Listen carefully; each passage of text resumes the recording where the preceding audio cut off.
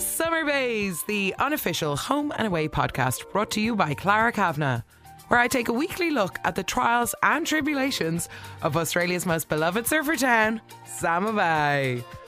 Each week, I'll do a deep dive into the week's events and discuss dilemmas our characters find themselves in, like, is minding your friend's baby without their permission really a kidnapping? Or is murdering a murderer really a crime? Get ready to feel closer each day to home and away. Before I get started, I want to share a top tip to really elevate your home and away viewing experience, and that is no spoilers. So don't look at what's coming up tomorrow on Home and Away. Avoid reading the episode descriptions. Hold off, because my oh my, is it worth it. And I got a lovely email in from Jennifer to summerbayspodcast@gmail.com saying that she's been watching Home and Away since about 2005. And when she went on holidays, her dad would lovingly record all the episodes on tape for when she got back. So big up Jennifer's dad. That's amazing. And she says, I love that you're into the no spoilers thing. I spend all my time scrolling through the episodes that I might not have seen, squinting. And then when you click on the episode, you have to squint even more in case the episode photo was a spoiler. Jennifer, I'm so with you. I do that as well. It's so hard. And then sometimes you kind of let temptation get you. But then when I know something's going to happen, I'm just waiting for it to happen. It kind of ruins my experience. So that's why the no spoiler thing is a game changer. And I couldn't have said it better myself. Jennifer goes on to say, the show is beautifully predictable. Why would you spoil any actual surprises for yourself? Amen. Amen. Alf has finally returned. He is back. I'm so happy to see him, and he's back to sort stuff out. I'm so happy nobody gets business done like Mr. Alf Stewart. I love how he refuses to accept that the fact that he was on his honeymoon for like why he isn't updated on anyone's news. Like, Alf, you were allowed to have your honeymoon. Okay, I do understand like a lot of stuff has gone down. We have Leah, we have Ryder, we have Ben and Maggie, we have Maz and John. Like, there's a lot to catch up on. They all keep saying, no, you were on your honeymoon, and he's like, no, not accepting it. But like, they would have been on the phone to him like every day looking for advice or updating him. So like, they couldn't. So it's like, if I start now, when will I stop? So he's been a great comfort to a very lonely Maz now that the Paradas moved out. And I love how Maz is like, oh no, I'm fine. And she's like avoiding everything. But no, Alf, straight in there, getting to the bottom of it. Love it. And Alf and Martha are such a good team. So they're sitting down, having the lunch with Maz, and she's talking about her doubts with John. But then Martha's like, no, why don't you let us girls chat? So I think they're quite a good yin to a yang. I love it. But with regards to John and Marilyn, the week was going great. We had John walking her to and from work. It seemed like they were going back to the start, kind of like bounce forward. I was shocked when she was saying to Martha and Alf, I was always going to end up here and I feel really empty. But maybe, Marilyn, the reason you feel empty is because now your house is empty and you don't have the Pradas to look after. You don't have John to mind. There's no Rafi. There's no Jet. Maybe that's your emptiness feeling. And when Martha says like, oh, what does your future like? Does it include John? And she's like, I don't know. And is that like a scared person's way of saying no? I don't know. Oh, I just don't. I can't take a Maggie and Ben breakup and a John and Marilyn. Like, come on. And Maz and John have been together for so long. I really, really don't want that to happen. So when Marilyn's forced to confront how she's feeling about John, it just made me scared. I don't want that to happen. But anyway, he gets his big catch up with Leah, which is good. And then he gets to catch up with Ben, even better. And then it was so lovely what Alf said to Tori, being like, I reckon Robbo would be really proud of you when Tori's really tired. She's like, thanks, I really needed it. Just go on, Alf. I never knew how much I missed you. You're just great. Just love it. And I love how much he's pressing Rue with the Ryder stuff, because he's like, sit down and tell me now. Love it. Because Evan Slater, Ryder's dad, the lack of respect for Alf Stewart when he meets Alf in the surf club, and he says Evan's name wrong, And then it was like, you must be Ryder's dad. I was like, well, what's your story? And Evan's like, it's very long. It's very complicated. Forgive me, but I can't. Excuse me. No, not into it. I know I went on a bit of a rant last week, but I'm not even sorry. I hate this man so much, even though I know what news is coming, what happened this week. I just think he's the biggest wimp to ever walk in to this set. And I think I'm happy with Ryder, how he's acting this week with with Evan Slater, his dad. So he's saying you're probably just searching for inspiration, but I don't need you. I don't need you to prove yourself to me. Like, I'm fine. Like, leave me alone. And what's with all these like long lunches where Evan doesn't say anything and Ryder's like, I hate the sound of my own voice. Why does he keep making me go in these? You want to get to know me, but you don't want me to get to know you. That just makes Ryder feel really used, because like, you're not getting anything out of the relationship. You're just getting someone to learn all this about you, but you're not getting anything in return. And he's staying on for another week, of course, with those high-waisted jeans and like a brown shirt and those boots.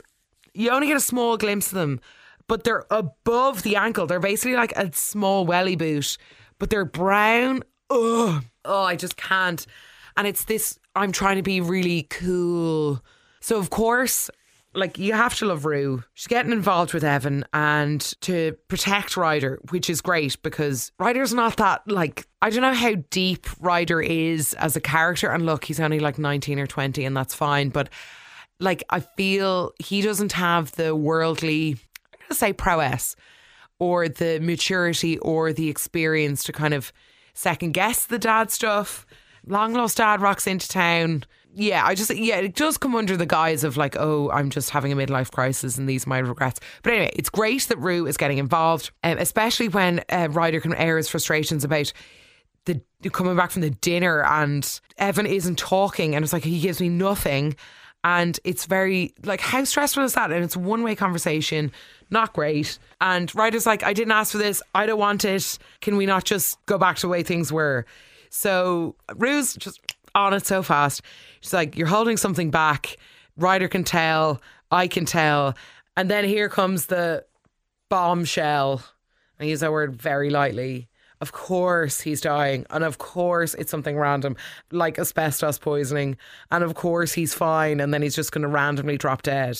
And then what I hate about this is Evan is just trying to control the narrative around this. So you want to get to know a son, to clear your conscience that you have someone to like carry your legacy and who's now met you, but then you're ultimately going to be dead in a few months. So then you're not really thinking about what's going to happen after that. And he's saying that like, oh, I don't want to lumber him with a burden. Well, the burden's going to be 4 times worse when you die. And he's like, I don't want to be remembered as a dying dad. Well, that's the story that it is. So thank God Rue comes in with her ultimatum. The cheek, the nerve of Evan to go, oh, you gave me your word. You kind of seem like that means something to you. And she's like, it does, but Ryder means more. Boom, boom, boom, boom. Yes, Rue, perfect. Ugh. Also, sorry, sidebar to this, the height disparity between the two of them. Like, they need to have their conversations sitting down, because I know Ryder's dad is played by this guy Cameron Daddo, who is like a well-known figure in Australia. So it's not like they could cast him to size up with Rue. It's like a guest starring role, so we can't do anything about the height. But Rue just looks so teensy and cute. But the ultimatum then forces Evan to try and tell him, and then he's like, I'm sick of living with regret. And then it comes into this like emotional manipulation, going like, well, I'm not going to tell you what my problem is. I'll just let you think that it's a midlife crisis. And then don't regret sending me away. Sorry, what? Just wimp. Can't say it enough. And then they're going to be going to some gig. But the bit that wanted me to just punch my TV was when he goes to Rue. It's like when Rue's like, why haven't you told me yet? And he goes, well, it's my son. I'm going to be dealing with it my way. Oh, I hate him. Oh, God, I hate him. And luckily, Rue was quick as a flash. I've been more of a parent to him than you. So, and then he kind of goes back in his box. But the nerve, the neck. Oh, I hate him. I hate him so much. We have to move on. So on to Maggie and Ben. As their separation saga continues, we have Maggie on one hand who's very upset, and then Ben on the other hand is doing quite great and holding up well. I loved his little chat with John, and John being like, oh, we're in it together and I'm in a caravan and oh, I'm doing okay too, apart from that possum running around the roof of the caravan. Shout out to Mr. Bojangles, the name of that possum, who terrorises the caravan park. Gotta love him. But anyway, Maggie and Ben have a good few, more than enough awkward bump-ins, and then cue Ziggy feeling really guilty about, well, her anger towards Mum putting her in this position. And then, well, Mum's on the house on her own. And while her mum, Maggie, is venting, but I don't think she really realises, like, Rue should be probably hearing this, not your daughter, because she's like, oh, this is the new normal and we have to get used to things. And, like, you can't run away from yourself. So it's just really making Ziggy feel really guilty. So no wonder she wants to go and move back, because Maggie was, well, inadvertently, I don't think she's doing it on purpose, like laying it on pretty thick. So Ziggy's spending all her extra time with her mum. And I love when Ziggy was saying to Colby, it was like, oh, I'm moving out, and like, oh, there's no hot water, sorry, and you don't have to put up with me anymore. And yes, Ziggy, it is very much putting up with you. You are not a conscientious housemate at all. So I can't believe Colby didn't do more of a sing and dance about it. But then obviously Maggie is delighted, but then when Ben finds out, then they have this awkward conversation where Ben's like, well, I don't think Ziggy wants to move in with you. So then Ziggy does move in, which is definitely the right call, I suppose. And it didn't put Maggie in the best light, any of that. And I think she knows it, hence why she's gone on her trip. Look, the whole thing didn't make Maggie look that great. And she's probably embarrassed. And she should also be embarrassed by the comment saying, you stick to your side of the bay and I'll stick to mine. Like, what are you talking about? That place is like 3 buildings. You cannot separate. Oh, it's just quite a burn for Maggie, especially when it's something you didn't notice and you thought Ziggy was moving in for the right reasons. And it's such a burn coming from Ben. Like, oh, out of everyone. It's just, even if it came from Dean, it would have been better, but it didn't. It came from the husband who seems to be doing fine without you. Oh, just not great. So I think her going on the trip away is definitely what we all need. Throughout this, so we have Ziggy getting her promotion in work. We have her ping-ponging between her parents. But then we also have Dean. Dean, while they don't go into it with any solo time with Dean about his intense love for Ziggy, it's very, like, he doesn't talk about it. And you never get any, like, solo shots up to his face, or you never see him on his own being, like, let down when Ziggy can't meet him. So it is all very surface level what we're getting. But like, even when he didn't want her to move out and he was helping her to pack, you know he didn't want to do it and you just feel really bad for him. And then you know that he's moving out, and then Willow and Colby are like trying to get him to talk and he won't talk in a classic Dean way. But I don't see it as a problem with Dean or that it's going anywhere badly. But he has Ziggy like hook, line and sinker. He's locked into her. She can be a bit of a bad housemate. She can kind of go fly off the handle, get angry all she wants. But Dean is her rock, because Ziggy is such a hothead. And he is too, to an extent.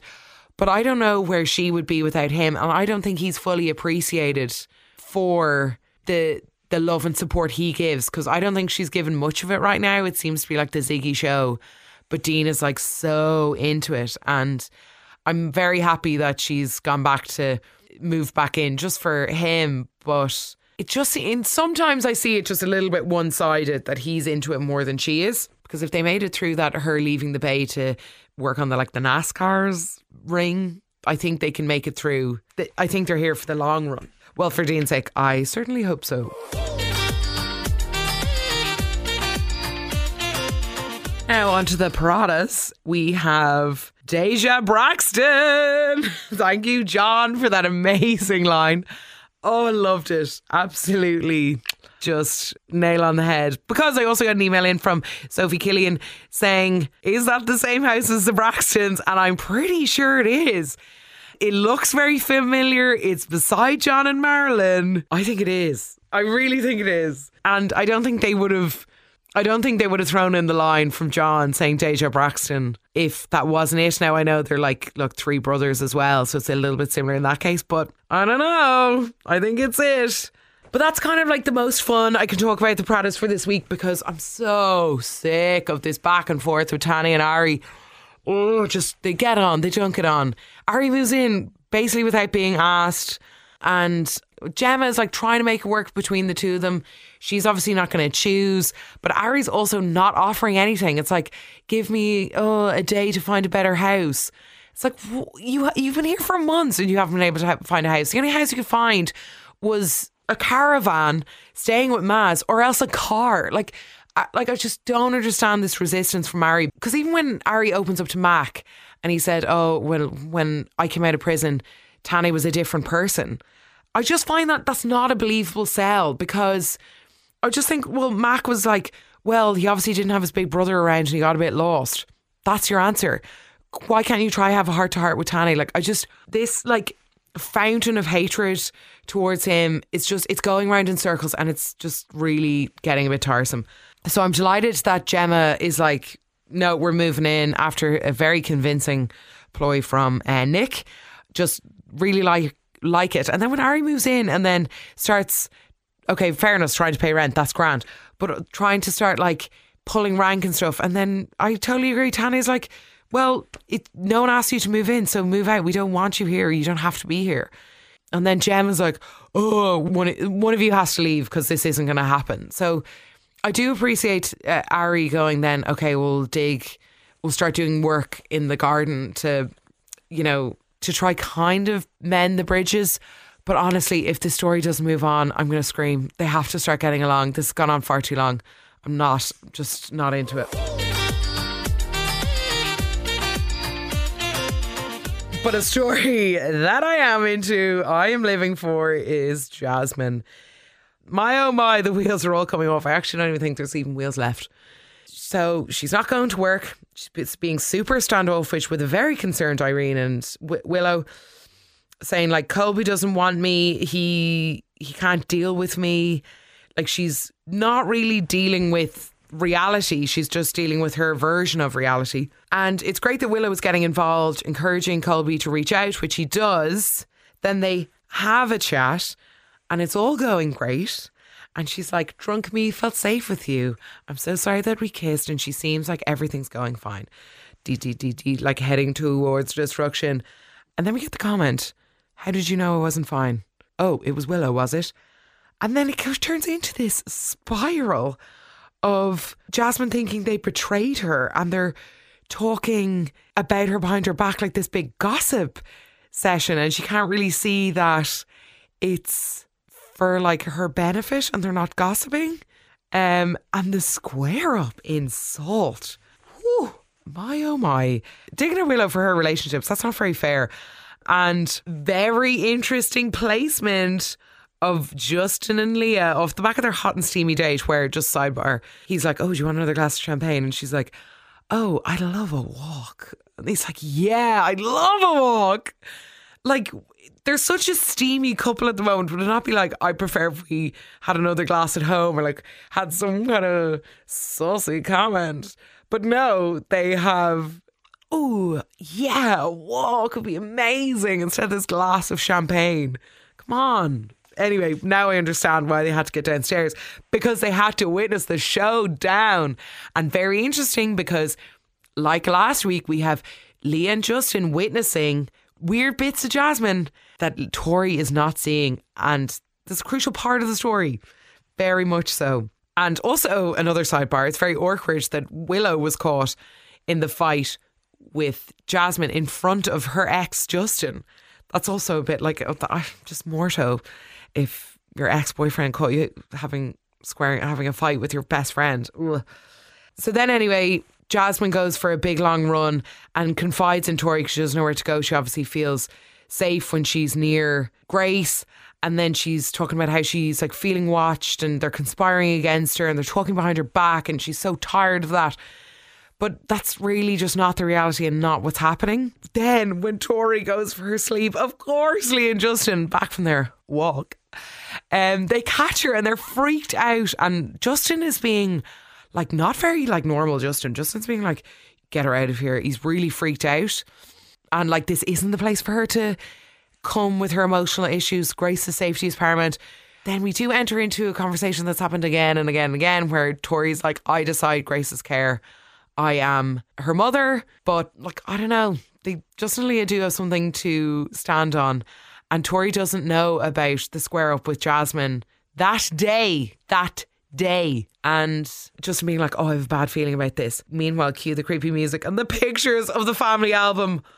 Oh, just when you think it's not going to go down the route where it's going, it goes and turns around and is down the route I hoped it was going. Oh, what is she doing? Those pictures so... Ooh. Oh, it's a great way to end the week. And speaking of endings, that's where I'm going to leave it up for today. If you want to get in touch, you can email summerbayspodcast@gmail.com. If you have time, I would love if you could subscribe, rate or review it, just if you have a second, but no pressure. And don't forget about the no spoilers. Join me and Jen. It's amazing. It's so good. Good day, and I'll talk to you next week.